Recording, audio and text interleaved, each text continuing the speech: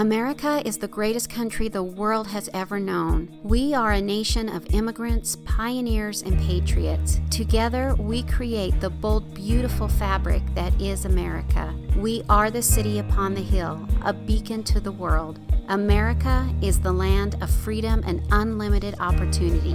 My name is Tina McCafferty. Join me every Friday as I spotlight those who embody the American values of faith, courage, and heroism. We, the people, have stories to share, stories to uplift and inspire. You will feel proud, humbled, and blessed to call yourself an American. Matias Herrera is one of those people you immediately like. His warm, charismatic personality is palpable, even through a computer screen. Matias is a Marine serving in Afghanistan. When he was traumatically injured, Matias jumped on an unseen IED, immediately losing both legs. Matias is the first below-knee double amputee police officer. He is an American hero. Matias's American Story. Welcome to this episode of We the People, Our American Story. My guest today is Matias Herrera. You got it. There you go. Yay! Thank you so much for being here today. No, thank you so much for having me, and I really appreciate what you're doing. Well, before we get started with your story, I want to loosen us up a little bit, and we're going to do a few minutes here, a few seconds of this or that. You know what that is, right? Absolutely. Okay. Just kind of get us loose here. All right. Hamburger or pizza? Pizza.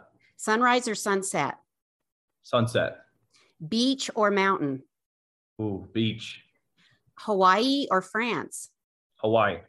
DC or Marvel? Marvel. Okay, good. Whew. I've had one person say DC and I had to disagree on that. I'm glad we're on the same page. Die Hard, Christmas movie or no? Die Hard Christmas movie. Okay. Ice cream, chocolate or vanilla? Chocolate. Okay. And how about this last one? I have to ask this just because. Marine or Army? Of course. You got to go with the Army. No, I'm just kidding. I love the rivalry between the two of you. It's a good one, though. It really is a good one. Some of my best friends are in the 82nd Airborne, 173rd out of Italy. So I have a very good camaraderie with those guys. And as soon as we get out of the military, we're all the same. But of course, we have to have that background, where you come from and how you were raised, You don't mind being called a crayon eater then? No, we actually get a kick out of it because it's like, how many more nicknames can we come up with? Devil Dog and Leatherneck and Crayon Eater. I mean, we tell it to each other all the time, so it's all right. I spoke to someone this morning and she talk about rivalry. She was in the Army and her sister was in the Marines. So I'm sure they had some really cool Thanksgiving dinners, right? Absolutely. As long as we keep the colors out of it, we're fine. But as you can tell, we're always wearing OD green. So oh, that's hilarious. Well, can you start off by sharing where your story begins? Because it doesn't start in the United States. It doesn't. So I was born in Uruguay, which is a very small country in South America.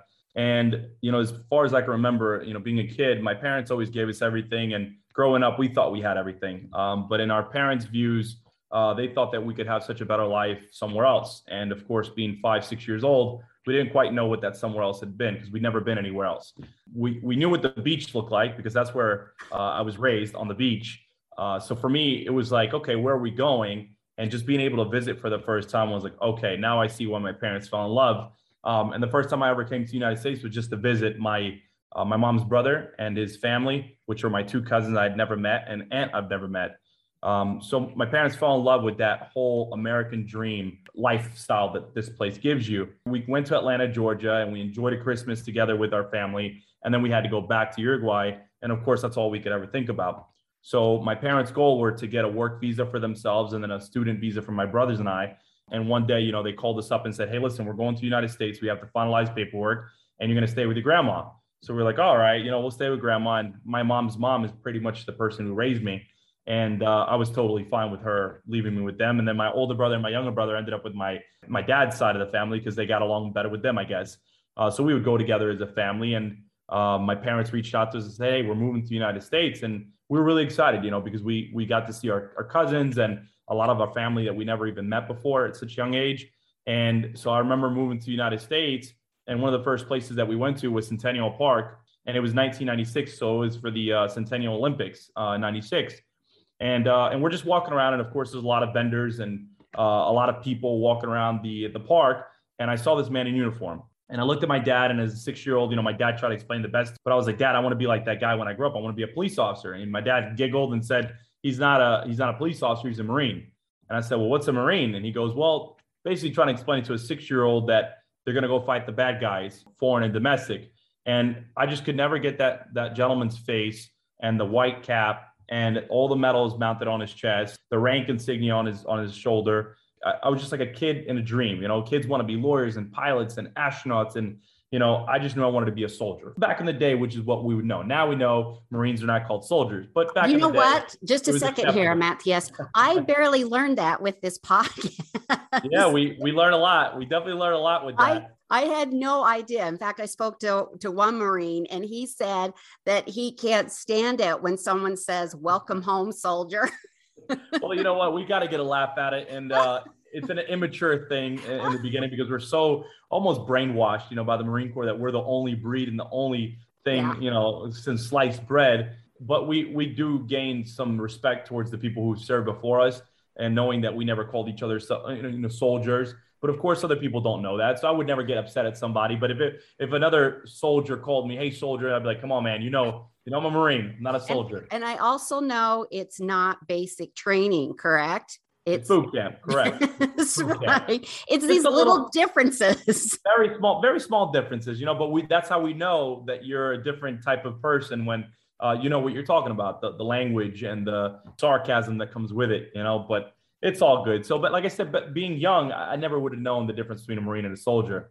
But now we're going through the stages, and we're going through school and playing sports and whatnot. And my older brother and my younger brother are always very studious kids. They love the books, they love reading, and I just love sports and being out with my friends. So you could already tell that I was kind of headed away that some people are not really meant to be when they're walking down that path, that want to join something like the police department or the military or fire department, just that public service. I think it takes a specific type of person to do that kind of job. So I think it starts when you're young and when you're little, jumping off trees and doing things that, other kids are kind of cautious about. And so now I remember being in 7th grade and being in Atlanta, Georgia, the views of 9/11 were very different, right? We didn't have that first impact where our parents were in the towers or working in Manhattan or working in the city or working in Jersey or somewhere in the tri-state area. All of our parents were down south, and we were in Georgia. So it wasn't like it was going to impact us firsthand like it did all the kids that lived here. So I just remember our teacher used to put on the news and watch TV while we were getting ready to start the class. And we remember seeing the plane hit on the side of the building. And we were like, what is going on? It's like a sick movie or something, like Godzilla or something, right? We didn't think that was the actual life. So I remember giggling and kind of getting in trouble because it's like, wait a minute, I thought that was fake. That's real. And of course, the kids are all freaking out. And there were some kids there that had family members that did live in New York and, of course, would be impacted later. I just remember that day. I looked around and I saw the kids crying and I saw people freaking out. And again, it wasn't even like people here felt that, firsthand, like, oh my God, my mom works there, my dad works there. So I just remember going home and talking to my parents about it. And I was like, what happened? And my parents tried to do the best they could to explain that was a terrorist attack and what really happened. And I just remember that cycle going through my head, like repeating over and over again, like what these bad guys did is exactly what my dad told me when I was 6 years old, that these men in uniform went to fight for. So as I got older, I understood the concept of freedom, and I understood the concept of the things that we have in this country are not because it is what it is. It's because people had to give so much for that freedom. Of course, as the saying goes, freedom is not free. And now I'm getting into my junior year in high school and senior year in high school, and the teachers are starting to ask, oh, where do you want to go? What do you want to do? And I had scholarships to go play football because I was a kicker, and I played, all sorts of different sports. And my parents really wanted me to go to college. And I was like, listen, it's not for me. I already know what I want to do. And my parents kind of fought me for it for a little bit. And then once I graduated high school, I think they accepted it, that I'd been talking about it for so long, that they were like, all right, if this is what you really want to do, then that's fine. Both my brothers were in college, and I was just working at a Mexican restaurant in south of Atlanta, just kind of waiting to go into the whole process. And I remember taking the ASVAB, and going, all right, just a test. And I hate school, so I can't believe I have to take a test to even do this. I thought Marines are just like, hey, I want to go, and you go. But now we got to take this ASVAB. And of course, I go through the whole process, and I get called for boot camp. And I am freaking out. I'm like, I can't believe this is here. Like, the time is now. And there's a bunch of other things that were happening in my life at the time. And I was just ready to go. My parents were going through a divorce, and there was just a lot going on. My grandfather passed away, and just a bunch of things going on in my young adulthood. And so I remember getting the call. His name was Staff Sergeant Beck. He was the recruiter, and he said, hey, listen, are you ready to go to boot camp? And I said, yes. And he goes, all right, well, somebody dropped out, so you can go tomorrow, but we need you here now. And I was in Florida at the time. I was in Destin with a bunch of my friends on vacation. So I looked at my friends. I was like, hey, I got to go. I said, they called me from the Marine Corps. I'm going to boot camp tomorrow. And this was in like May timeframe. So I remember I was supposed to go during Pearl Harbor time, like December 7th. And they were like, well, I thought you were leaving in like another 4 months. I was like, no, I'm leaving tomorrow. So of course I packed up my suitcase, and I'm just like this nut getting ready to go on the road. And I remember, heading down through Alabama, and I'm getting into Florida, Georgia, Alabama state lines. And I'm starting to, get anxious, and I get home and I have to go straight to the MEPS area because I had to do an initial PFT score, which is a personal fitness test. The Marine Corps does the run, the pull-ups, and the sit-ups. So they needed to do an assessment before we head out. So I just remember sitting there doing my test, sitting in the hotel, waiting for the morning. And I just kept looking at the ceiling, like, is it time? Is it time? And of course, now I get on this bus, and they tell us, all right, when we tell you to, you're going to put your heads down. So we put our heads down. We drive into Parris Island. Of course, that's the tradition that they don't want you to know where you're at. And so you got a bunch of teenagers kind of going into Parris Island, like, what did we just sign up for? Why did they not want you to know where you're going? I think it's the mentality, the mindset, like of kind of freaking you out a little bit, saying, hey, this is like a whole new thing for you in a new life. And they're breaking you before you even get off the bus. They're breaking you mentally before you even get off the bus. And of course, we've all watched those videos, those very, very horrible videos of the drill instructor walking onto the bus and just screaming, what they call the frog voice, and like, get off the bus right now. And everybody's like screaming and yelling. There's like chaos, and you have your notebook, and, you still have hair, and you're just like, you're like, this is not what I really signed up for. I thought I was just going to get a gun and go fight the war, So of course, now this is very interesting at the time. And I'm looking around, and everybody's scared. So I knew that we were all together. And I remember them telling me to write something on a piece of paper. I guess we were signing like a waiver or whatever. And my pen's not working. And I'm freaking out because they're just yelling at us the whole time. And I'm like looking around, like, don't look around, look at, and I'm like, oh my God, what am I doing? I'm like going over at this piece of paper with the same stupid pen, and it didn't work. And of course, now they come over, they tell us to go over to the section where the phones are, and they have a bunch of phones lined up, and they have directions on a little index card. And it says, dial this number, and this is what you're going to tell your parents. I've arrived at Parris Island safely. Do not send, goods, and that's it. And you, bing, hang up the phone. So now we hang up the phone, and the yelling continues, and we're going to get into a barber shop, and they're just like, sitting there and just starting to shave all your hair off. And it's kind of like the movies. And you've got a nice head of hair there too, don't you? I do. And I've always had hair, I had longer hair before I was even in the Marine Corps. And so of course, now I'm sitting there waiting, and we get into our squad bays, and our drill instructors come and introduce themselves. And I just remember looking around going, what did we sign up for? 19 years old, 18, 19 years old. And I'm like 145 pounds soaking wet. I got all this gear. I was tiny. You were 145 pounds. I was 145 because I wrestled through high school. So I was always maintaining my weight. May I ask how tall you are? I'm 6'2", 6'1", 6'2".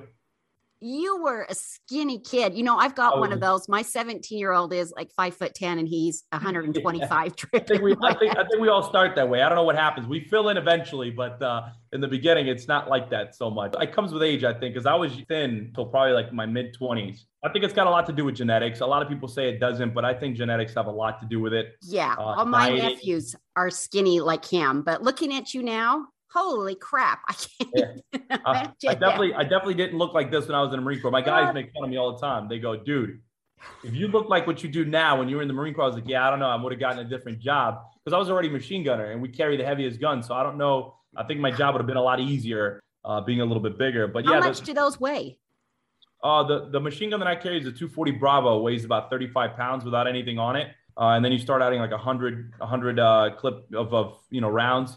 And it's a 7.62, so they're bigger bullets, and they get pretty heavy. And then you're carrying a backpack of like 1,000 rounds. That's another maybe like 60 pounds, 80 pounds. So you're carrying about 100 pounds. You're carrying your weight. Yeah, you're carrying your weight basically the whole time. Yeah, and then you got Especially to when add you're water. 140. Oh my God. Yeah, I don't know how we did it. Looking back now, I laugh with my buddies and I'm like, how did we do half the things that we did? But we just kind of laugh it off, and we just we like to say that it was the discipline that was instilled in us. Looking back now, boot camp was probably the easiest part of the entire career, because all you had to do is follow instructions, do what you're told, and just listen. You're listening and you're learning. And it got easier. It got easier as we went through because, like I said, we were paying attention to other people, and somebody did it for you, and they said jump, and you jump. And you want to go down, you go down. If you speak, you speak. It's almost like training a dog. It's weird, But like I said, looking back now, the last week was very intense. We do what's called the Crucible, and they gave us enough food supply for 2 days. And we're going through a bunch of woods and different obstacle courses and different things that happen. Like we have to use our bayonets and our guns, and we're going through the mud. They're waking us up in the middle of the night. You have to ration your meals. And I just remember eating all my meals the first day. So all I had left was like some Skittles and peanut butter or something like that. And I was like, who wants peanut butter for crackers, or who wants Skittles for this? We're just bargaining, we're trading the meals. And of course, there's plenty of water. So all you had to do is drink water and you were fine. But I think that the anxiety was building in, and you were like, okay, I got to eat something because I don't know when I'm going to have an opportunity to eat again. And that's funny. It was great. It was hilarious. And now the last day is coming up, and we do what's called a hump. We take our LB packs, which is big backpacks, and they're all stuffed with our gear, and we do a hike. And I think it was like a 13-mile hike, and your feet are soaking wet, and you're getting what's called swamp foot, and your feet are blistering, and all your gear is soaking wet. I've seen that. Is that like where your skin falls off? Yeah, it starts peeling and stuff. Oh, yeah, it was painful. It was gross. It was bad. It's like that for a couple of days. Oh, nasty. And now, we get to the final destination where we got to get. And I remember we had what's called our EGA, our Eagle Globe and Anchor. It's like a little pendant that goes onto our uniform. And we had it in our breast pocket, and we would have to take it out when we're in formation. Now your instructor comes in front of you, present it to them, and they read out this creed, and they give you the EGA, and that's when you earn the title of the United States Marine. So of course, you're like 19 years old, like shaking, like, thank you. You put it back, and you just stand at parade rest. People are crying. It's an emotional time at that age. You feel like you finally earned something. A lot of times, as with sports and schools and diplomas, a lot of stuff is given. You just have to put the minimum effort, and you can get that. You get it just for showing up. You just get it for showing up. That's exactly what it is. And this, you weren't getting out of there with just showing up. You had to show. You had to show what you had. And at the end of the day, we're all basic riflemen in the Marine Corps. So we all got the same training. We all got proficient with our weapons and having to qualify. And so now we get this awesome meal. I think it's called the Warrior Breakfast. And we get to finally go into the chow hall, which is our cafeteria. And we get to eat whatever we want. We're not rushed because throughout the whole time we're there, your back is straight and you're eating like this. And they're like, all right, get up. And so you got to get up. And you're like, I didn't even eat yet. And they're like, get up. And so you're just like, all right, you take your little plate and you go and you feel like you're starving the next couple of days. But at that morning, we get to eat whatever we want. I remember having hot dogs and cheeseburgers and cupcakes and soda and Powerade. I don't know. I stuffed my face. I was in a food coma. Family week comes up, and now your family comes in and gets to see you graduate. And that's a pretty cool moment. We get to do all of our drill stuff and our ceremonies. We get to march around. Our parents get to see us for the first time. We're all bald and somewhat in better shape, I'm hoping, and ready to go home. They send you home for a week after you graduate. And then you either go to MCT, which is Marine Combat Training, or you go to SOI, which is School of Infantry, which is what I went to, being an infantryman. And so we went home for a week. And of course, I got to see my family, my friends, and got a nice little relaxation at home. And then, we had to go back to North Carolina to Camp Geiger to begin the training. And Can I was stop like, you for a second? Absolutely. Tell me how your parents felt seeing you graduate as a Marine. They're from Uruguay. They come here to give you a better life, and their son is now protecting their new home. They were pretty impressed. I mean, I knew my dad knew I could do it. My mom, of course, being mom's boy, she wanted the best of me, but she was scared the whole time. And they were extremely proud. They were very proud, and they expressed it, numerous times. And they had like a little welcome home party for me where all my friends were there, and they had a music and a DJ. And again, they were just super proud. As a parent, I have a 6-year-old daughter. I look at her, and of course, I don't even know what I would do if she told me, Dad, I'm leaving to go do this for 3 months. You're not going to hear me. You're not going to see from me. Yeah. Like I call her every day. And we talk every day, and I see her every other day because her mom and I are not together anymore, but watching her grow up, it's pretty much every other day and every other weekend as well. So I have her a lot of the time. And just every time I see her, she's like a new person. You know, she's developed these new habits, or a new freckle, or her tooth fell out, or her hair got longer. And it's like, man, what did my parents see when I left as this like immature kid that, you know, you had to ask him to take the trash out 15 times, to now I'm this disciplined, like, hey, take the trash out. And I'm like, okay. You know, they were like, wow, I like what they did with you, you know? Well, I'm sure it wasn't without a lot of trepidation that they let you go out that this door. Is true. I mean, my parents were terrified. You know, my parents were terrified in the beginning because they don't know. As an immigrant to this country, you know, now doing something like that was extremely, I can't find any more words to use than proud, you know, that you were going to be representing our family and our last name. And for them to see the uniform and my name on the shirt and on my pants, and like I said, represent our family, it was a big thing for them. So I was happy that they agreed to let me go. Not that they had much choice at that point, but I'm glad they you know, became better at it. Well, Matthias, can I tell you that we're like 20 minutes into this? You're so charismatic and engaging. I think you would make a awesome motivational speaker. I appreciate it. Thank you. I do have that the habit that if I start talking, if you don't stop me, we might be looking at an 1.5 hour podcast. I don't mind people talking over the hour. I am always just a little nervous about their time and being respectful of your time. Oh, it's all good. Thank you. But you're very engaging, and I appreciate that. I talked to like 30 people, and you're right up there at the top so far. You're very engaging. Well, just a thought for any future career paths you might want to go down. I appreciate that. Thank you. You're welcome. Anyway, continue with your story. Yeah. So now we go to School of Inventory, and that's pretty quick. That's about a 1.5 month training. And that's where you develop all the skills as your job title. Mine was machine gunner. So basically we go through a machine guns course in school, and you learn how to shoot every gun and how to disassemble it, put it together, and the range and field of fire, and how far the weapon can shoot, and how to do different things with the bullet, the trajectory around raises when it comes out, and all the stuff that you had to know. And I'm like, man, if it was this easy for me to learn this stuff, because I was very passionate about it. I was like, I wish school was more like that. You know, it was like, I never really got that same feeling in science or in math of learning something, but science has everything to do with the trajectory of a bullet, you know, and how far it travels and how it raises. And I learned all that stuff. So I guess it was just more so what I enjoyed doing. So now, you know, we go through the course and everything goes great. And they look at us and they go, well, you guys have about a week left. And then you're going to go to your battalions. And we're looking at them and we're like, in a week, it's like, I feel like I don't know anything. I feel like I don't know enough, you know, because when you start learning something or a trait, you feel like there's so much to learn that, you know, you're never really going to learn all of it. And especially when your instructors are telling you, hey, in about a year, you're going to see yourself in Afghanistan, you better get it together. So we're like, all right, we better take this serious. And so now we go through the school and we're getting ready to graduate, and they're calling out battalions and where we're going to be assigned to. And I heard, you know, Ferreira, 1st Battalion, 8th Marine, 2nd Marine Division. I was like, yes, sir, you know, whatever. And that's just right down the block at Camp Lejeune, North Carolina, from Camp Geiger where I was training. And we didn't get any break from there. We would go straight from SOI, School of Infantry, straight to our battalions.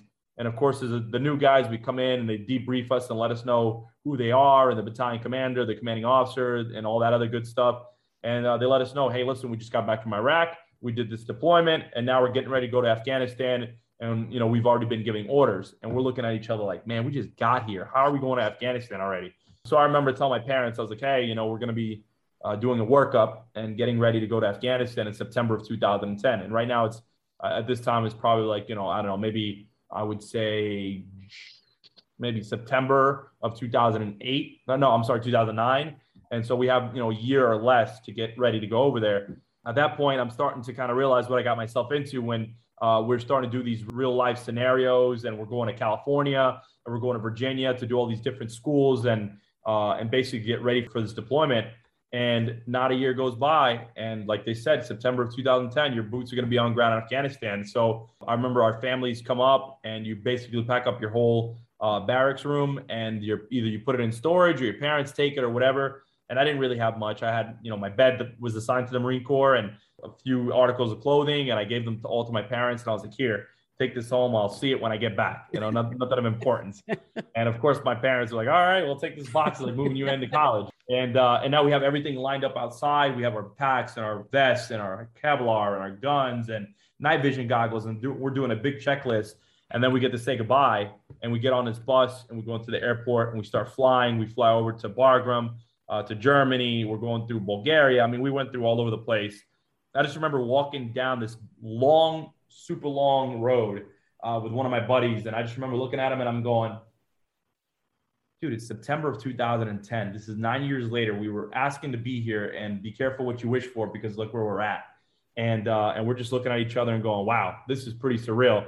And of course, we're in the Camp Leatherneck, which is our district center. This is where all the big vehicles are, the helicopters, our medevacs. So this is not an area where you're looking to get, any type of small arm fires or firefights or anything. This is kind of like in the middle of nowhere with a lot of protection.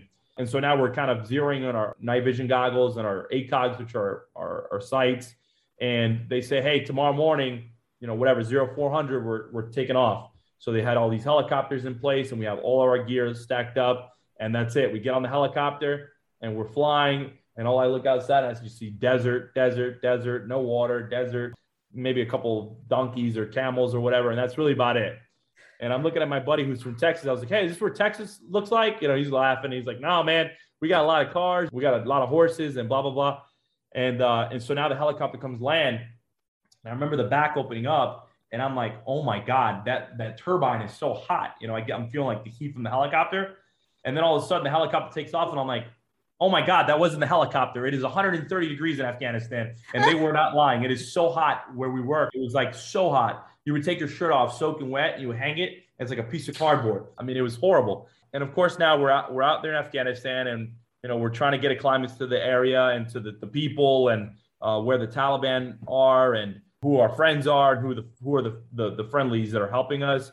And the first night we flipped the Humvee because it was nighttime, and one of the bridges collapsed. And so the Humvee flipped, not far down, but just came off like the side of a hill. And so we had to go and do security around the convoy to make sure that the Taliban didn't come and flank us or ambush us or take any of the technology inside of the vehicles. So now we're just sitting there, and I just remember looking down my what's called 17 Charlies, which are my night vision goggles for the machine gun. And I'm just looking around, and all I see is just mountains and desert. I'm just looking around, and all of a sudden here, bullets like flying over our head, and we don't even know where they're firing from, So we're looking, and then it just stops. We're like, man, we got to get out of here. I'm like, this is day one. We haven't even been here 5 hours, and it's already like this. And the guys were laughing at us because they go, yeah, they like to do that. They like to shoot at us from time to time. And I'm like, you guys are acting like this is normal. I've never had anybody really shoot at me like that. I've done plenty of shooting, but nobody's really shooting at me. So we're kind of freaked out a little bit. We go back to our FOB, which is a forward operating base, and we would kind of debrief with our command and see what happened, what was the problem. And so now every morning or every day we would have a different task. We either go out on patrol and look for Taliban or IED or anything going on, or we would be standing post, which is basically you're standing in like a big wooden frame and just making sure nobody ambushes the place where we're, the Marines are sleeping or training or doing whatever it is that we're doing. It wasn't even a couple of weeks, and we took our first casualty, and it was our Navy corpsman. That was pretty bad. That was pretty bad because we were like that one person that's there to help us and help people was killed. He stepped on an IED, lost both legs, both arms, and bled to death. It was pretty bad. That was pretty bad. I remember, the rest of our corpsmen, our Navy corpsmen, because that's who corpsmen are assigned to us. They're basically just our medics. The other one's crying and upset and angry. And we kind of noticed then that it was going to be a little bit worse than we thought. At that moment, it just really became surreal. And so now we have to go back. We have to go back out and do it again, over and over again. And no matter how many casualties we took, or no matter how many people died, we still had to wake up and do a job. And if we didn't do our job, then people got hurt. So now we're starting to walk around patrols, and boom, again, we get word that another person got hit and was amputated. And then we got another call that another guy got killed and another guy got killed. And it was just like that every single other day or every other week. And we were there probably like 5 months. And so then we moved to a place called 7171, which is a big mountaintop. And we took over the hill, and we were able to observe where the Taliban were operating out of. Commanding officer said, hey, listen, we're going to be going to a different place in the next 24 hours. So pack up all your bags, and we're going to do what's, a big hike. And at that point, we had to carry 50 calibers, which the 50 cals with a tripod are about 135 pounds. So you have to take the barrel off, and you have to take the receiver off, and you have to take the tripod off, and everybody carries something within the team. because we couldn't take vehicles because then they would know we were coming. So now we're going at nighttime over this wadi, which is a open land of water, but since it's the desert, there was no water. It took us maybe, I don't know, I would say an hour and a half to get across the wadi and over to the new compound, the new building that we were going to. And there were 3 teams. There was an entry team, a snatch team, and an overwatch team. And being a machine gunner, I was on the overwatch team, making sure that, hey, if anybody comes or anybody gets engaged with fire, we set, the majority of the fire down range. And you hear the door kicked in, and we just hear, clear, clear, clear. The guys are searching it with the dog and the detectors. The commanding officer says, hey, we're all good. Let's go inside, drop our gear, and develop our plan. So now we go up on this rooftop, which is probably, I don't know, maybe 8 feet up from the ground. We used a field house pump. They used to have these mud huts, and we could jump on there and then jump on the roofs to put all of our gear up top. And I just remember looking at my guys, and we were taking all of our gear off, and I go and I say, hey, listen, I'll be right back. I'm going to go get the rest of the equipment. We need ammo. We need all this stuff. Just kind of bury in for the night, and then tomorrow morning we'll go out and patrol. And it was like the movies. I looked at the guys, and I said, I'll be right back. I jump off the roof, and all of a sudden I hear boom, and then all of a sudden I hear my ears ringing, and I'm like, what happened? And I'm like just looking up. Wait a minute. Is this your traumatic injury right here? This is my traumatic injury. Oh my gosh. This is my traumatic injury. Okay, hold on for just a second before we get to this. All right, look at you. You're getting people excited, and you're pulling it back. I am. I have to reel you back for a minute. First of all, I'm curious how you felt the first time you saw an injury, somebody get hurt. Scared. I saw a couple of the guys catch shrapnel and stuff. And where we were with, like I said, in 7171, we had a whole area set up where the doc was taking care of people and treating people. And guys were coming, with shrapnel and, again, from the IEDs on the vehicles. My team was always dismounted. We never really took the trucks anywhere. But, seeing the guys that were inside the trucks when the IEDs blast and stuff, that was, again, it was scary. They were getting TBIs, traumatic brain injuries, and all banged up. And at the time, I didn't have to see anybody amputated because we had different teams at that time. So I was really the first guy to get hit as bad within my team. But again, guys that stepped on IEDs that caught shrapnel and stuff, they had their legs were all beat up and looked like shredded meat. I just remember seeing guys. We had one guy that had a piece of shrapnel to the face. And I was like, man, that was like 1 inch off and you would have been completely blind. A lot of the times it was bullet wounds, guys were getting shot. So that stuff's not as bad because compared to like the guys who are missing their arms and legs, it was like, okay, you put a bandage over it, you can't even really tell. But the other stuff, like the amputees, that was just a whole different story. Had you had any close calls before? Yeah, there was a few times where we were in vehicles and we got shot at. An IED went off in front of us. We had controlled detonations where our dog, I can't tell you so much about this dog finding so many IEDs and saving our lives. We discovered so many different IEDs. So then we would stand there. They'd come and do a controlled substance explosion, and they would monitor it. We'd move back, make sure nobody comes in to get hurt, and they'd blow them up. Or even on the side of a mountain, I was on like a observation post, and we went out to go down to the town we had run out of food supply. So we went down to do some deals with the locals and see if we could buy some chickens so we could cook chickens. And when we were going down the hill, we stepped on an IED and it just went click and it didn't go off. It didn't detonate. So they came out and had to come out and take it out themselves. Our engineers, EOD, they came out, took it out in the middle of the desert and controlled, detonated it. And it was a big bomb. It was huge. I mean, I'm sure we would have all been dead had that thing go off. How often were you scared? Did it get to the point where this is the way it is here? Yeah, that's the way it was after a while. The first month, I think it was, even though the guys were getting hurt, I mean, I think to the point where it's like, okay, this is our job. This is what we're doing. And it almost seemed like you were invincible at one point. You almost get like the sense of like, well, if I step on an ID, I'm dead. We just got to do our job. That's just the easiest way to put it, because if you worried or if you spent every single second that you went on patrol worrying about what could happen, you weren't going to do your job. You were going to be too cautious and you're going to get somebody hurt. So the technology that we had and the metal detectors and the dogs, they were phenomenal. So we trusted it. We trusted our guys to do the right thing. But there were so many times where if it had rained or if the locals for some reason were paid off by the Taliban, we wouldn't know where these things were hidden. But there was times where we had the locals helping us out. We'd tell them, hey, listen, if you help us out, we'll figure out how to repay you in a sense So we would tell them like, hey, put an apple where you think there's an IED. So if we saw an apple, we knew, hey, don't go over there. Let's send our EOD team and investigate a little bit further. And that worked a few times too, where those guys saved our life. The people there didn't want to hurt us, and they didn't want anything bad to happen to us, but they were terrified of the Taliban coming there and killing their entire family. So at one point or another, they had to pick and choose a bunch of strangers or their family. And I don't blame them. I don't blame them for not being bought out, but just being so scared. I don't think that most of you understand how incredible the things that you've done. Because for most of us, there is no way in hell that I could do that. I couldn't. I would be absolutely petrified. And maybe that's why there's only 1% of you that do that.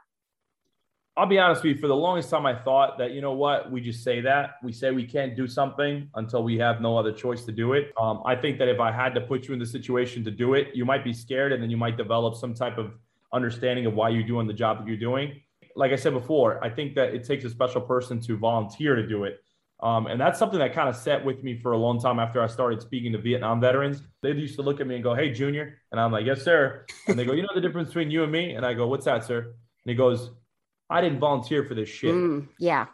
And he goes, "I went once and that's it. You guys sign up to do it voluntarily, and you go back and you go back and you go back and you go back." And guys have 5, 6, 7, 8 deployments, and they spend their 20 years deploying overseas to different war zones. This war has been going on for 20 years. And now, of course, we're getting to where we're getting, which is another conversation.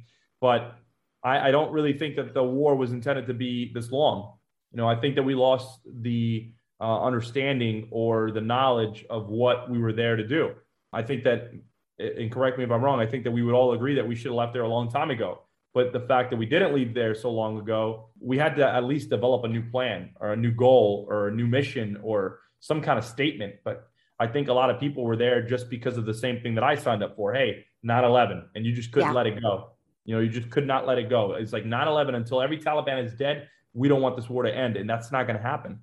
These guys are unfortunately threatening their people with their lives and their families' lives. And until the Taliban is completely obliterated, they're going to continue to recruit, and they're going to continue to take good people who are fearful of these other people leading this. And they're just going to continue to create a larger beast. So I think that statement is true to a capacity that you wouldn't be able to do it. But I think that if I told you that you had no choice, like unfortunately the Vietnam era, you would end up there, and you would have to do the best you can to get back to your family. And I think essentially that's what, we all do. Or else I'd go and hide in the darkest corner I could find. I don't know if you'll look so good, at least not in the Marine Corps. I don't think you could be in the Marine Corps hiding. I think you get pulled out of your hair, Oh, gosh. All right. What day is this then with your traumatic injury? So January 21st, 2011 is the date of the injury. Okay. Take me back to that day then again. So now, like I said before, we left our safe environment at 7171, and we went over to this new compound. And again, what happened was we had taken out all the enemy threats in the area that we were working, or at least pushed them south. And there was another town that was letting us know the Taliban were there. They were trying to hurt us, and they were going to hurt them. And so, of course, our mission was to eliminate the threat. So we decided to pick up all of our stuff, move into a new building, which is a little ways away in a different town, start our patrols and our routine patrols, the same thing we had been doing, just somewhere else. So once, we went into the compound, like I said earlier, we were told that it was clear, that there was no injury, nobody was there. There's no Taliban, there's no IEDs, there was no nothing. And everybody got a little complacent. We felt safe. We put our stuff down. We go on the rooftop. And as soon as I tell my guys stay put and I jump off the roof, I land on a 30-pound bomb. What happened was that it was hidden underground, and they ran what's called command wire to a pressure plate. So they run a metal signature to these wooden blocks, and these things, basically, when you touch them together, they make the spark, and it sets off the IED. We all went up it, and it was, I think it had rained a couple of days before. It was stuck, so this pressure plate wasn't creating any friction. But once I jumped off of it with all my gear on and everything, that's about 200 pounds of stuff, it slapped it, and, the bomb went off. And with the bomb going off, I don't remember the initial pain. I just remember being on my back and looking up, and I see these like little lights flickering all over the place. And I didn't really know what happened. And I just kind of went into shock. And I remember just hearing everything muffled. Do not move, look for secondaries. And it was the sound of my captain telling guys don't move, because what happened was the Taliban would put an ID here and then they would put another one here. So when you got hurt here, the person running to grab you, Okay. you step on an ID as well. And now you have 2 casualties out of the fight, 2 soldiers, Marines, airmen, Navy, whatever. I mean, anything, anybody who's out there. So any service member that would step on this would, you know, eventually be out of the fight. I just remember my doc, Tommy Casey, running up to me and going, "Hey, buddy, you're going to be all right. Everything's going to be all right." And I didn't really know what was going on. So I was like, okay, all right, no problem. And I just remember like looking down a little bit and I started seeing blood all over my uniform. And I was like, man, I must have stepped on an IED. I'm thinking to myself, I'm like, hey, man, how bad is it? You know, he's like, no, you're good. You're all right. And he gives me my first dose of morphine and I'm starting to feel really cold and I'm freaking out. I'm like, oh my God, what happened? And they're all crying and they're like, hey, Ferrari, you're going to be all right. Because they used to call me Ferrari in the Marine Corps. Ferrari, you're going to be all right. And I'm like, all right. And all I hear is Bravo, Mike, Foxtrot 7229. And I start hearing what's called the 9-line medevac being put over the radio. And that's basically giving our grid coordinates to our helicopters for them to land on a LZ and a landing zone, and basically be prepared on the helicopter with blood supply, because when you step on an IED and you have some type of traumatic amputation, you're losing a lot of blood, and the only thing stopping it is, you know, these tourniquets. And so, of course, when they're doing Bravo, Mike, Foxtrot, Bravo was the company I was assigned to. Mike is the phonetic alphabet for M, and Foxtrot is for F, and 7229 was the last of my social. And of course, like they're giving out all the blood supply and whatnot. It seemed like it was like 45 minutes I was sitting there, but really it was a lot quicker. I think it was like 20 minutes. There was already a helicopter in the area. And so I remember the helicopter coming in and they picked me up in this litter and they're all like taking me out to the landing zone. And my buddy McCardle's rifles hit me in the face. And I just remember going, hey, asshole, just kind of slinging them off. And he's like, I'm sorry, man. I'm sorry. And they're all crying. And I'm like, hey, it's all right. It's all right. It's going to be okay. And I'm like starting to kind of get a little tired at that point. I guess the medication started to wear and the blood loss. And I remember them putting me on the helicopter, and you get a kick out of this. I was already starting to hallucinate a little bit because of the morphine. And I was just like shot. That I remember 2 green lights over here. And I'm thinking it's like aliens or something. You know, I'm like, what is it? And they start looking at me and they go, you're going home, soldier. And I go, I'm not a soldier. I'm an effing Marine, you know, whatever. And so they just start laughing because they're Army. And so they start laughing and they throw up the thumbs up. And I just remember going out and I passed out, must have fell asleep. And I woke up in Bagram, which is a small airport in Afghanistan, where they would begin, you know, emergency surgery to stop the bleeding and stabilize me. And then they would send me over to Landstuhl, Germany, which is where they do the emergency surgeries. They stabilize everything. They have you on medication. They put you on the IV drops and whatever else. And they contact your family, let them know that, hey, you're stable, or you're not stable, or whatever the case is. And then they get you, you know, ready to go back to Walter Reed in Washington. Were your legs blown off immediately? Yeah, both legs were gone below the knees immediately. I didn't know that until Germany. That was the next question. Yeah, when I woke up in Germany, I remember looking down and they had those like ACE bandages, like the white ACE bandages around my legs. And I just remember looking down, I'm like, what happened? You know, and I looked at the nurse, she's like, well, you stepped on an IED. And, you know, you lost your legs below the knees. And I'm just thinking like, okay, what else am I going to say at that point? I was so medicated that I don't think I could have fought that anyway. But I just remember saying like, you know, she goes, well, do you know where you're at? And I'm like, I don't know how to say the name. It's like Landstuhl or something, you know, and she's laughing. She's like, yeah, you're in Germany. And I said, okay. And so they stabilized me there. And basically they were like, hey, in 24 hours, we're going to fly you back to the United States. And I just remember it was always thumbs up. I just like thumbs up everybody to death because my mouth was dry. I got cotton mouth. I couldn't really talk too much just from all the, you know, the nasal cannula and everything else I had going on. So yeah, that's when really everything kind of started becoming a little bit more real of my injury when I saw that. And she talked to me a little bit and they put me on the plane. You know, we go on a helicopter and then a plane back to Walter Reed Army Medical Center in DC. I'm always amazed you have this happen and it must be shock. You don't feel anything. I mean, the one thing that I did remember was I broke my pelvis and shattered my femur with the injury. And the only thing I don't remember the legs hurting. I just remember my femur and my pelvis. That hurt so stinking bad, you know, because the femur broke in half and the pelvis separated. So that was a pretty severe injury that they had to put what's called an external fixator on both sides of my pelvis to stabilize the pelvis. And they did an internal rod inside of my right femur. They stabilized that, and then I didn't have to have an external fixator for it. But that was the most painful thing. I think it was like a bruised feeling. It's like, you know, when you have a bruise and you push on it, it felt like that times 1,000. It was like, any movement was like super sensitive. It's crazy. I remember everything, which is, I guess, the part that I didn't have a TBI. Sometimes, I look back and I'm like, I can't believe how much I can still remember from the actual night. I remember being freezing cold because they cut my clothes off. And like I said, it's 130 degrees during the day, but at nighttime it drops like 90, but it feels like it's 20 just because of the difference in the temperature. I remember they cut all my clothes off because they had to start seeing if I had any other injuries. And I was just like, oh, I'm so cold. They put a blanket on me and they're like, all right. And there was a really nice man who gave me a little bit of Jello on the plane. I'll remember that. I don't remember what color it was, but I remember he gave me some Jello because I was like, I'm dying of thirst. Can you please give me water? And then you can't have any solids or liquids because you're going to be put in an x-ray machine and a CAT scan and this and that and the other. So we weren't really allowed, but he was like, all right, just don't tell nobody. So he gave me some Jello and I'm like, thank you, God. I'm just like, give me another one. I hope it wasn't red. That's the big no-no with those machines, right? The red dye. Yeah, I have no idea what color it was. It must have been like orange or yellow. I doubt it was red. Well, how long were you in Walter Reed? Yeah, so now I get to Walter Reed, and they told me that that's where I would do rehabilitation. So, the rehabilitation time they said can take as long as, a year or 2 or 3. It just really depends on you. And I ended up spending from time of my injury till the time I medically retired out of the Marine Corps I got hurt in January 2011, and I medically retired May 30th of 2012.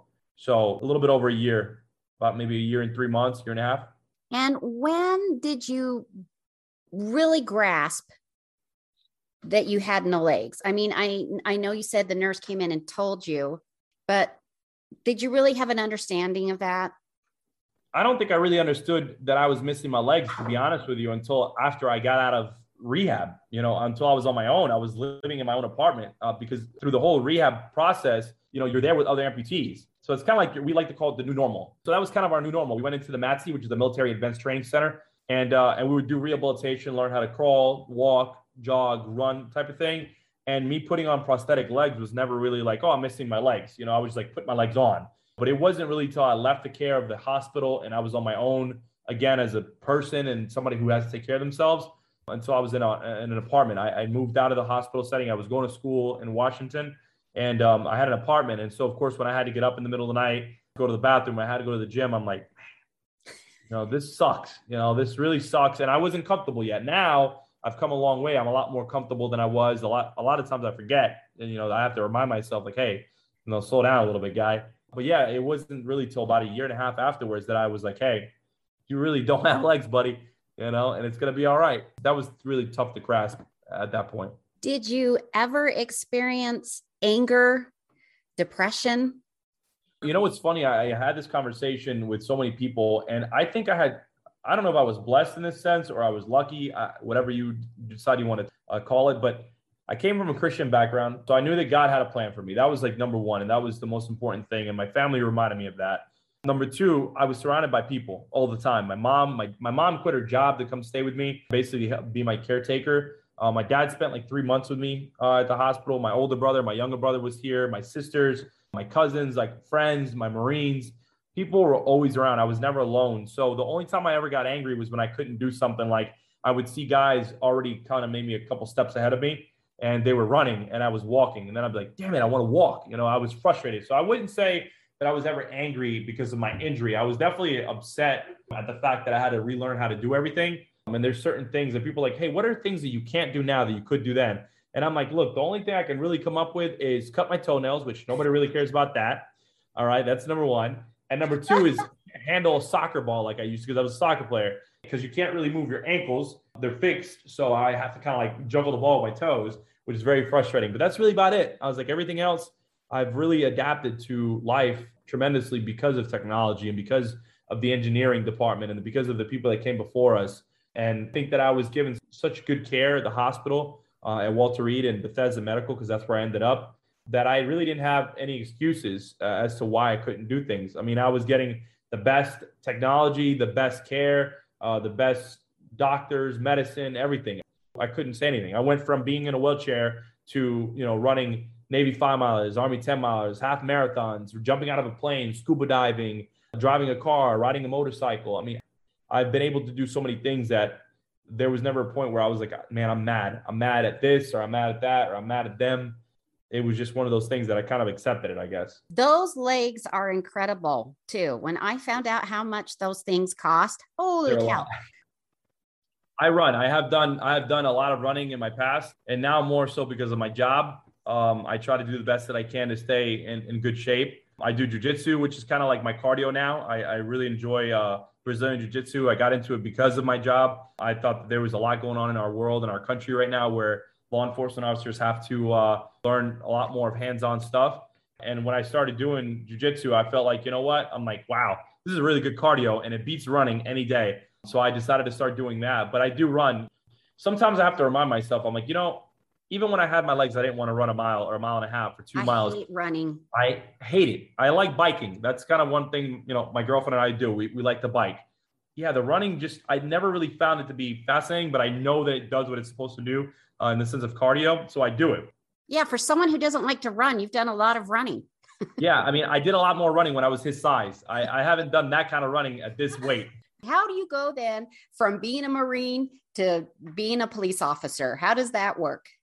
So a lot of people know that being in the military and law enforcement has a lot of the same characteristics. The jobs are very, very, very, very different. I will tell you that right now. I thought that it was going to be a lot of the same stuff, but it's very different. The few things that they do have in similarity is that you are working as a team, that you are in some sort of a regiment with discipline. You're carrying yourself as a professional, you're handling weapons, and you're also learning to communicate with people. Communication being one of the most important things. When I got out of the Marine Corps, I was like, man, I would really love to be in something like the police department because it's kind of what I've always wanted to do is be in public service and help people and be in a uniform and be a part of something bigger than myself. And I know it sounds cheesy, but it's true because I feel like every time I do something for myself, it's like, all right, I did that. Now what? But with being a part of something else, there's always some more goals. There's some things that you need to change or better yourself at. Or sometimes we look at things about ourselves and we're like, yeah, I don't need to change that. But people are like, yeah, you kind of do. That's kind of annoying.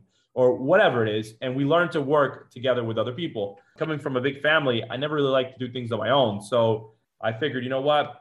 If I can be in a uniform, if I can still deal with people and help people and always be that person who stands up for what's right, then I think that career will be for me. But it wasn't until, you know, maybe 6 years later that happened, because in the midst of me going to college and going, hey, this isn't really for me, I got into the union in New York. I started working as a steam fitter with Local 638. And that's basically somebody who works on HVAC systems and some of the big towers that you'll see in Manhattan and basically all over the place. In the midst of all that stuff, I was playing on a softball team. We basically were a team comprised of all amputees from the war. It didn't matter what branch you were in, but we were traveling the country playing against able-bodied teams.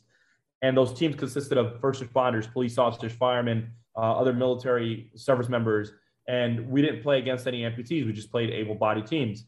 And we would run into these police officers and that just kept getting in my mind. It's like, man, I want to do that. I want to be able to help. I want to be able to be the person who sets the example or sets the bar. The issue was that I was on Google and I couldn't find anybody that was a double amputee. And I was like, well, I see there's guys that are single below the knee amputees or above the knee amputee or something, but not double. And if there were a few double amputees, then they decided to work behind the desk. And I didn't want that. I wanted to be, a law enforcement officer on patrol. While I was working with these kids and whatnot, I took the written exam for the Suffolk County Police Department, which is in New York. And I scored high enough, surprisingly. I don't like tests. And they called me and they said, hey, you have your physical. Now that similar to the military, instead of running the 3 miles, we run a mile and a half, and it has to be at a certain time based on your age. And so I had to run a mile and a half, and I think it was like 12:38. You had to do a certain amount of push-ups and a certain amount of sit-ups. So I go out to take the test, and people were looking at me like, whoa, we've never seen this before. So they pulled me aside and they go, hey, do you have proper documentation stating that you're physically fit to be a police officer? And I said, yeah, I do. I said, here's the list from the VA. And they were like, okay, we guess we can't really tell you no. So I take off running. It was my fault. I just went to my prosthetist and I said, listen, I want to build some legs for running and more so so I can get some speed, because they're heavy. And if you can cut some of the weight off the carbon fiber, then I could run better. Well, I'm in the middle of running and all of a sudden one of my back plates of my prosthetic, which never happened before, tweaks and it moves to the right. So now I'm kind of running limped, and I'm like, oh my God, I'm about to fail this. And I'm like, yep, I'm about to fail. And I failed. They're like, what's up with this guy? Why is he running that way? I know. So now they looked at me and of course they go, sir, you failed your running portion. You have one or more opportunity. You can take it in 2 weeks. If not, you're going to have to restart the whole process. You have to take the written exam and everything else. And I'm like, man, you know what? I went home. I just remember telling my family, I'm like, I'm done. I don't want to do this. This is not for me. And I give up. And for some reason, My daughter at the time was 2. And I just looked at her and I was like, I cannot quit. Because if I quit, then I'm setting the example to my daughter that it's okay to quit. And then I'll look back and go, Dad, why didn't you do what you loved? And I'll say, because I quit. And I never wanted to be that way. So I started running again in the track. I didn't try anything fugazi. I just put on my regular running legs that I used to train with. I got on the track. I used to monitor myself and I'm like, wow, I'm doing good. I'm fine. I can keep doing this. And I go back to take the test. I do the push-ups, I pass. I do the sit-ups, I pass. Now the run. I go back out, I put my penny on, I just start running. And everything else just blanks out. I'm just running. And I'm just thinking about all the things that I've ever wanted to do. And now, I'm sitting on this track and I remember them saying last lap. And I looked down at my watch and I'm like, oh my God, I'm going to make it. I have plenty of time. I have like 3 minutes to do one lap. I said, I got this. And I'm just like running and I'm getting faster, because I'm like excited now. And I'm like, oh my God. And I'm coming to the end. And I remember hearing him say time and like pass. Oh, I passed. And I'm like screaming at myself because as an athlete, we were always told, act like you've been there before, right? Pretend like you've been there before. Pretend like you've succeeded before. Pretend that you've passed something or overcame something. And at that moment, I kind of kept in my emotions and everybody was like, yeah. And I remember everybody cheering me on. And I went inside and I started the process. And then the next thing, which is a little awkward, was the physical, the medical. And I remember the doctor telling me, hey, take your shoes off and just get on the scale. And I was like, hey, do you mind if I keep my shoes on? I didn't bring a shoehorn. And they go, you need a what? And I said, I need a shoehorn. And they go, you need a shoehorn? I said, yeah, I'm an amputee. And they start laughing. And they go, what do you mean you're an amputee? I said, well, I'm missing both my legs. And she's like, really? And she's like, wow. She's like, I've never seen this before. And she goes to get the doctor. And the doctor makes me get on the scale. They weigh me. And they like, hey, can you take a squat? Can you get on a knee? Can you jump? And they were making me do all these things. And I was like, yeah, I can do this stuff. So now they're like, okay, sounds good. We just need your medical records from the VA and, you're all set. So I gave them the medical records and the doctor's notice saying that I'm physically fit and I'm able to do the physical fitness test. And now I do the medical where I have to do psychological examination. We talked to a doctor and he was like, you ever been angry? I'm like, no, sir, I couldn't be happier. And I said, how can I be angry at people that have opened the door for me, even when I was in a wheelchair, so they knew the whole thing. Yeah. And so, of course, I get a letter now that I passed that. And I'm like, oh, my God, I only have one more thing. And that's what everybody's terrified of is the polygraph, and I have nothing to lie about because I've never done drugs and I've never done anything stupid as a kid. So now, I go to do the polygraph and they, put the machine on and I do that and I'm freaked out because it's a very uncomfortable feeling. You got this heart monitor and this watch thing. And I'm like, all right. So now I continue on with the whole thing and we finish up like, okay, all right, we'll give you a call if everything goes okay. And now I'm at work with my boss because he was my partner on the job. And I get a call from Suffolk County Services or something on my phone. And I go, what's this? Answer the phone. They're like, is this Matthias Ferreira? And I was like, yeah, this is Matthias. And they go, you still want to be a police officer? And I'm like reliving the dream of the whole Marine Corps thing again. And I look at my partner, I'm like, so much for the 2 weeks notice, right? And he just starts laughing. He's like, don't worry about it. Just go. And I said, yes, sir, I do. And he's like, all right, Monday morning, 0700. I'm like, okay, no problem. So now I go home and I'm like, of course, excited. I tell my family and then I'm getting on. And, basically that's where my whole career started with the police department. That was 5 years ago in September. Again, it seems like everything that I do is in September for some reason. Maybe that's a lucky month. What are you doing now with the police force?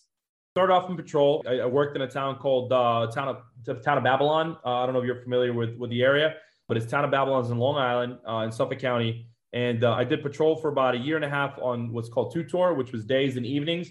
And then I opted to go to midnight. So then I worked for midnights for about 2 years. Why did you want to go midnight? I just felt like that's where the action was. That's why I'd stay away from it. Well, that's kind of why I felt like, what, I want to be busy. You can tell I'm the complete opposite of you, huh? It's all right. Listen, I'm starting to be a little bit more like you every day. So I left there and I went to the community relation bureaus to work a little bit with them because, they said, hey, we could use another police officer who's Spanish speaking and has a good time speaking with the public and, setting a good example. So I went with them. And then while I was working there for about 8-9 months, I get a call from the XO at the police academy. And they go, hey, listen, we're going to have a positioning opening up. It happens to be our drill guy who does our drill and ceremonies.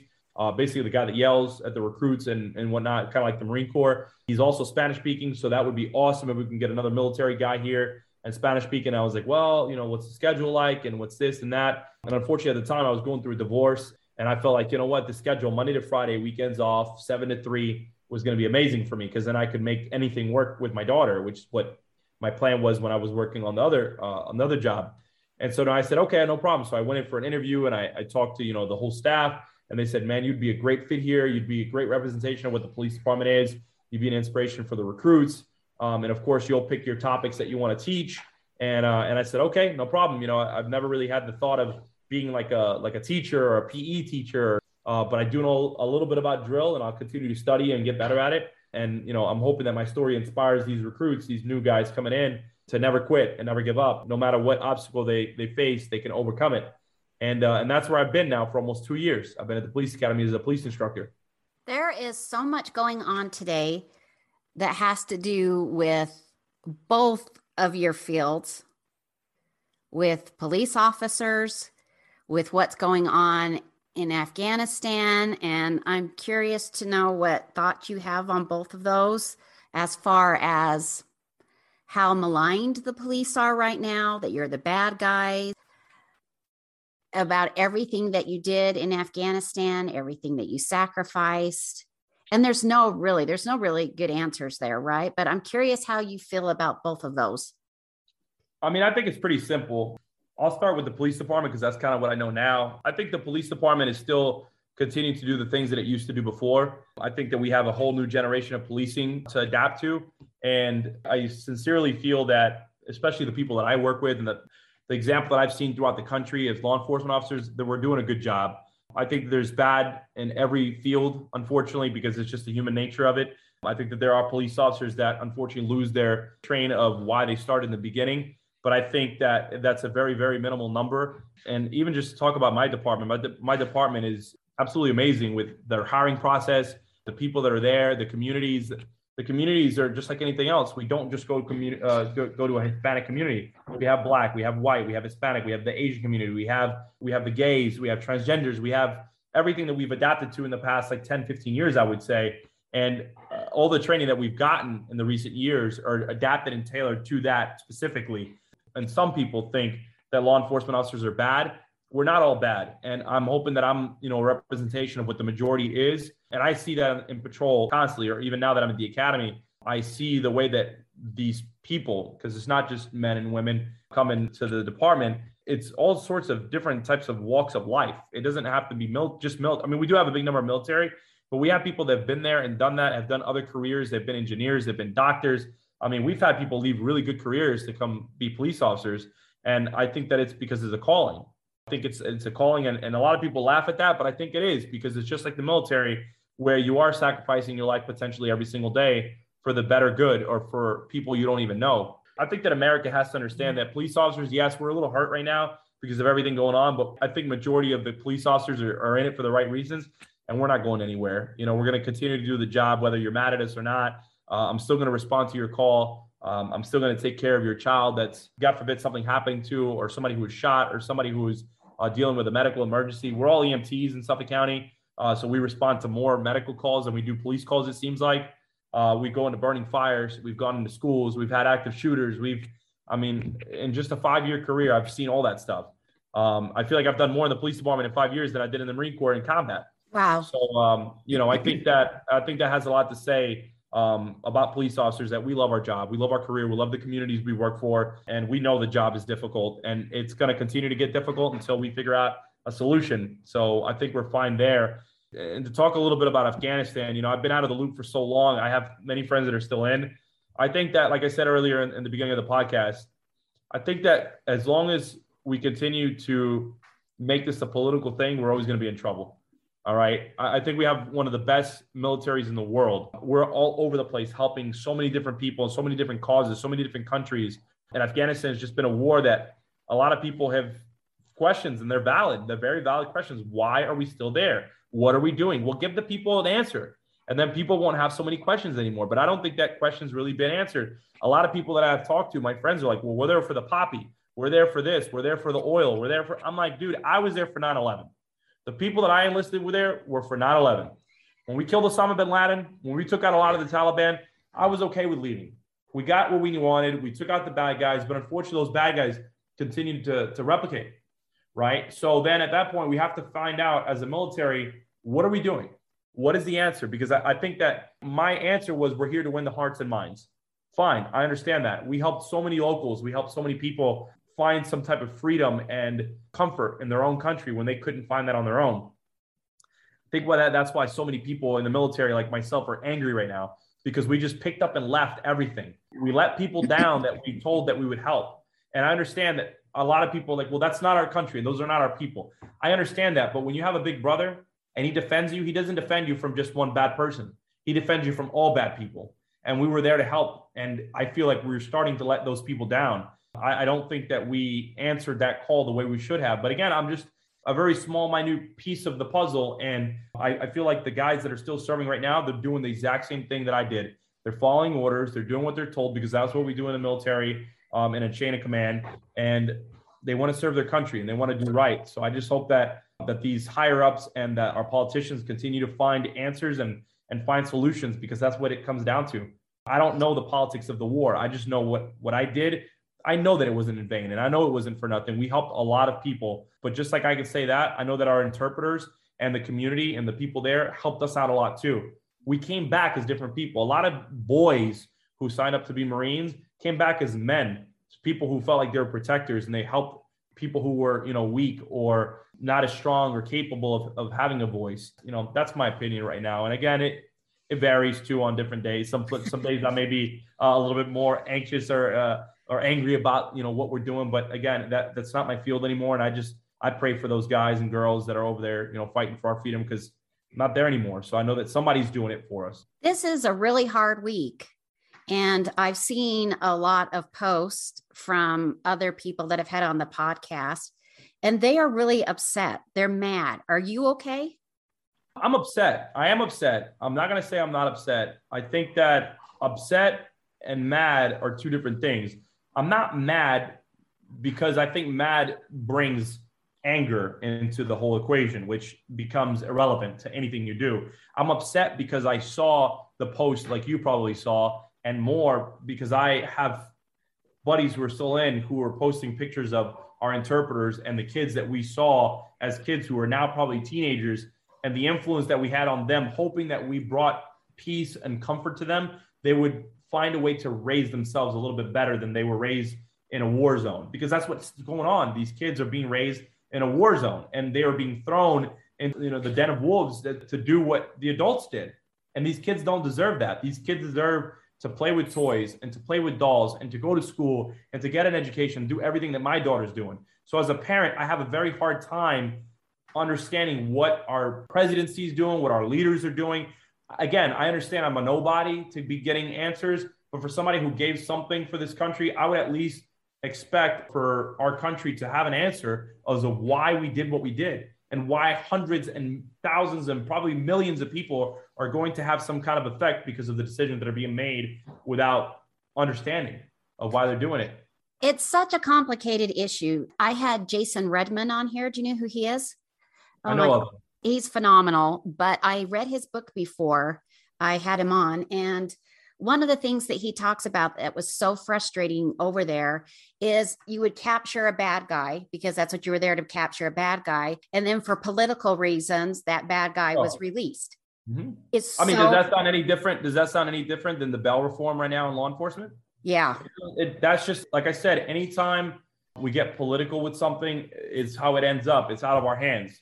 So again, now we're doing what we're told, because that's what our job is. You have to follow orders and obedience in the military. And so we do what we're told. So it's like, if they tell you to capture someone, you capture them. You tell them to release them, you release them. And of course, you're not searching for answers. But now I think that America deserves answers. I saw something, I can't remember which news station it was on, but they were talking about how we as Americans feel. This is what made me angry, about how Americans feel that we think we have the strongest military in the world, and yet we have been defeated by the Taliban. And I just thought, you know what?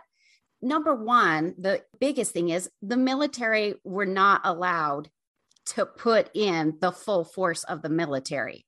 Mm-hmm. It would have been a different game altogether, but we function under the Geneva Convention. So we have a convention, we have people who regulate these rules and articles, I guess you could say, in the military. For somebody to say that we do not have the strongest military in the world, they don't know what we're capable of doing as a military. And listen, I say that wholeheartedly and 100% capable of saying that I've seen some of the things that we did And I know that there are men out there doing a billion times more things that we're doing. So I can only imagine what we would be capable of doing if we had all these forces put together. So I don't really get angry when people say that we were defeated. We were not defeated. We are in a very tight position, like you said, because if it was up to certain people that I've talked to, they'd say, hey, drop bombs and call it a day. But the problem is you can't just drop bombs because there's so many civilians, there's so many innocent people there. You cannot do that. That's what I'm saying. Yeah. When people are angry, that's what they want. They're just like, just bomb them, just nuke them. And you can't do that. You know what I'm saying? There's a lot of different warfare stuff that goes into effect. But again, I think from a very, very small and low totem pole, because I was a Lance Corporal in the Marine Corps. I was no staff NCO. I was no lieutenant. I was no captain. I was no major. I was nobody making decisions. I was just doing what I was told. I had great leadership. At that level, at my commanding officer and my XO CEO, battalion commander was amazing. But it goes way beyond them. Yeah. And it goes into the White House and it goes into people that make decisions. And now as an older person, if you're not a Republican or if you're not a Democrat, then you can't say anything because that's how they base it off of. Well, we're a Republican party, so we're going to do Republican. We're a Democratic party, so it's like, how about we do what's good for the people? Yeah. How about we do that? That'd be great. Let's keep politics out of it for a minute and talk about as a human being, what should we do? How do we assess the situation? So yeah, I get where he's coming from, being angry. I get it. It's definitely not the full might of the military, though. Your hands are tied a lot of times. And the gross thing about things like this is sometimes you're working with a bad guy so that the even bigger bad guy will go down. It's complex, isn't it? Yeah, they say we're always trying to catch the bigger fish. I get that. Yeah. I do. But again, that goes way beyond my understanding, my scope of work. So I can't ever really dive in too much as much as I would like to, just because I don't know the whole picture. Yeah. But I do know that's what I've been told my entire career is that sometimes we have to do things we don't want to catch the bigger fish. And I'm like, hey, if that's what it is, that's what it is. What are you doing today, Matthias, to support veterans and some of those efforts? I do a lot of different things with a couple different organizations. One of them is the Marine Corps League. I just started recently getting a little bit more involved with them and just really being, like you said earlier, being a motivational speaker. I've been trying just to get involved with that because I feel like there's a lot of veterans, especially of my era, that are getting out. And a lot of guys are a little jaded. And I think that we could be doing so much more as young veterans to support each other and the future of veterans. But I play on a softball team, and I recently just started playing less with them because of my career. But because of my injury, I've been able to travel and do so many different things. And one of them is focusing with kids with disabilities and amputations. And we do a alumni kids camp and a regular kids camp of softball. And we basically meet these kids throughout the country, and we bring them together for a week to teach them the game of softball and really to get them together and a source of peer mediating to help them meet other kids with their same condition or injury. Because a lot of times these kids are born into this, and I never knew an amputee until I became one. And so these kids are going to school and getting bullied and called names. And like, I have no idea, I'm the only one. They don't know any other kids with prosthetics. And so now they go to these camps and they get to meet each other, and they leave there with such an inspirational message that, hey, life without limbs is limitless, is what we always say in our softball team. I like that. And it was really cool, to see these kids. And recently, like I said, my career has taken a little bit over just because I do work full time with the police department and being with my daughter and my girlfriend, and she's a nurse. So with everything with the pandemic, we've had very little time to do stuff together, but we try to get out and bike ride and whatever else. But that's one of the biggest things is talking to schools, talking to kids, talking to veterans. We do golf outings. I try to get involved with different organizations. I've done stuff with an organization called SUDS, which is Soldiers Undertaking Disable Scuba. I've done, stuff with skydiving organizations. I've been fortunate enough to work with an organization called Homes for Our Troops, which builds veterans' homes at no cost to them, which I was also a recipient of. Semper Fi Fund, we do a lot of different races. I've done runs with Achilles International, which is a team of veterans, well, at least a freedom team that does hand cycling and running marathons and whatnot to raise awareness. So really just anything that I can do to get involved with people and not just veterans, just anybody to hopefully inspire others is good enough for me. I think you would make a big impact with the 20-year-olds because I think they really don't understand. I don't think they understand. That's just my viewpoint. I just started doing. I'm being a part of the drill team at the police academy. We also do youth academies and Sea Cadets and explorers and whatnot. And I really enjoy working with those programs because these kids are kind of transitioning from teenagers. So they're like 13 up to like 18, 19 years old. And they're almost on that bridge where they're like, all right, do I want to go here or do I want to go here? And our voice and our influence has a lot to do with their decision making. And I'm really grateful for my department to allow me to do that and to work with these youths. And when they see my injury and then when they see my story, they're like, I have so many questions, and I get really excited that they do that. Because if I went in there and they didn't show any excitement or understanding, I think I'd be a little bit more nervous. But these kids they really want someone to look up to. So I think that we just have to do a better job in our fields to be good influences for these kids that have an idea of what they want to do, and not just law enforcement or military, nurses, doctors, lawyers, sanitation, teachers, whatever it is that you want to do. I think that we're always looking for somebody to look up to do those things. So I think it's important that we continue to get better with our youth. Here's a really stupid question. When you jump out of the airplane, are you jumping? I didn't have my legs on. Okay, I'm thinking because those would snap when you hit the ground. I mean, I don't know if they would snap. They've definitely made good technology because I'm sure I've seen stories of guys losing their legs in midair. And that could be a very dangerous thing because if a thing falls on somebody, it's going to kill them. And it's expensive to lose one of those. That's true. It is expensive. But no, I jumped tandem with another person. So I had my prosthetics off. And when you land, of course, you just land on your butt, So I would just get up and somebody meets me down on the ground. I put my legs on, I get up and I'm like, oh my God, here I am. The good thing about that, you're landing on one of the cushiest parts of your body. Yeah, it's not so cushy falling down that fast. That's funny. Do you have phantom pains? I think phantom pain is something that you have in the beginning of your injury. It's kind of mistaken for nerve damage. I think that in the beginning, in like the first couple of weeks, you're like, oh my God, my leg's not, like you try to get off the bed and you're like, oh my God, I forgot that I can't just step off. So that's more related with the phantom pain, but the tingling sensation and the feeling that you get a lot of times is the traumatic amputation or the nerve damage. So once you start kind of like patting it down and massaging it or something, you get used to it and then it goes away. Do you ever feel that you have toes? From time to time, yeah, you could still feel the nerves. So you're like sitting there. It's crazy because I start like massaging my calf or something, and then I'll find like a weird, like I don't know what, I don't even know how to describe it, but I find like some kind of feeling, and I almost like feel like I can still wiggle my toes. Isn't that bizarre? How can you explain that to someone unless they're an amputee? I'm like, I don't even know how to explain it, but it's crazy because you can still feel it. Where can we find you on social media? So I usually use Instagram, which is my first name. It's Matias_N_Ferreira. And then my Facebook is just Matias Ferreira. So that's really all I got onto. In the past, I think year and a half, I opened up my Instagram to be public just because I wanted to share my story, my life. I post plenty of pictures, of my family, with my girlfriend, my daughter, work, the military, some, hashtag Throwback Thursdays and all that stuff, just so people can see a little bit of my life and kind of have an idea of things that I've been through and the things that people are capable of going through. And what does America mean to you?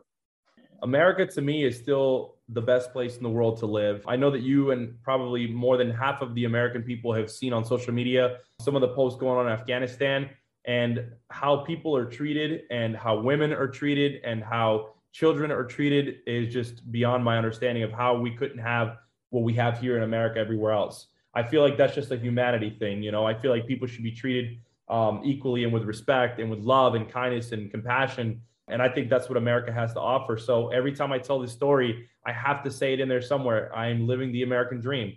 I'm living what somebody told me I could live, that one day I would be able to go to school and graduate and get a job and have a life and, have a family and everybody enjoy the life of the capacity. Think about it. When I come home, nobody bothers me. I'm in my own home. Nobody's trying to shoot me that I know of or kill me. Nobody's trying to send me to do unpaid labor or force me to do things that I don't want. I live in a country where I can say what I want to a capacity and own. I have, weapons that I have obtained legally and I can train with them and I have a career that I can provide for my family with. So again, I think that I'm living the American dream. You are amazing. Thank you for sharing your American story with us.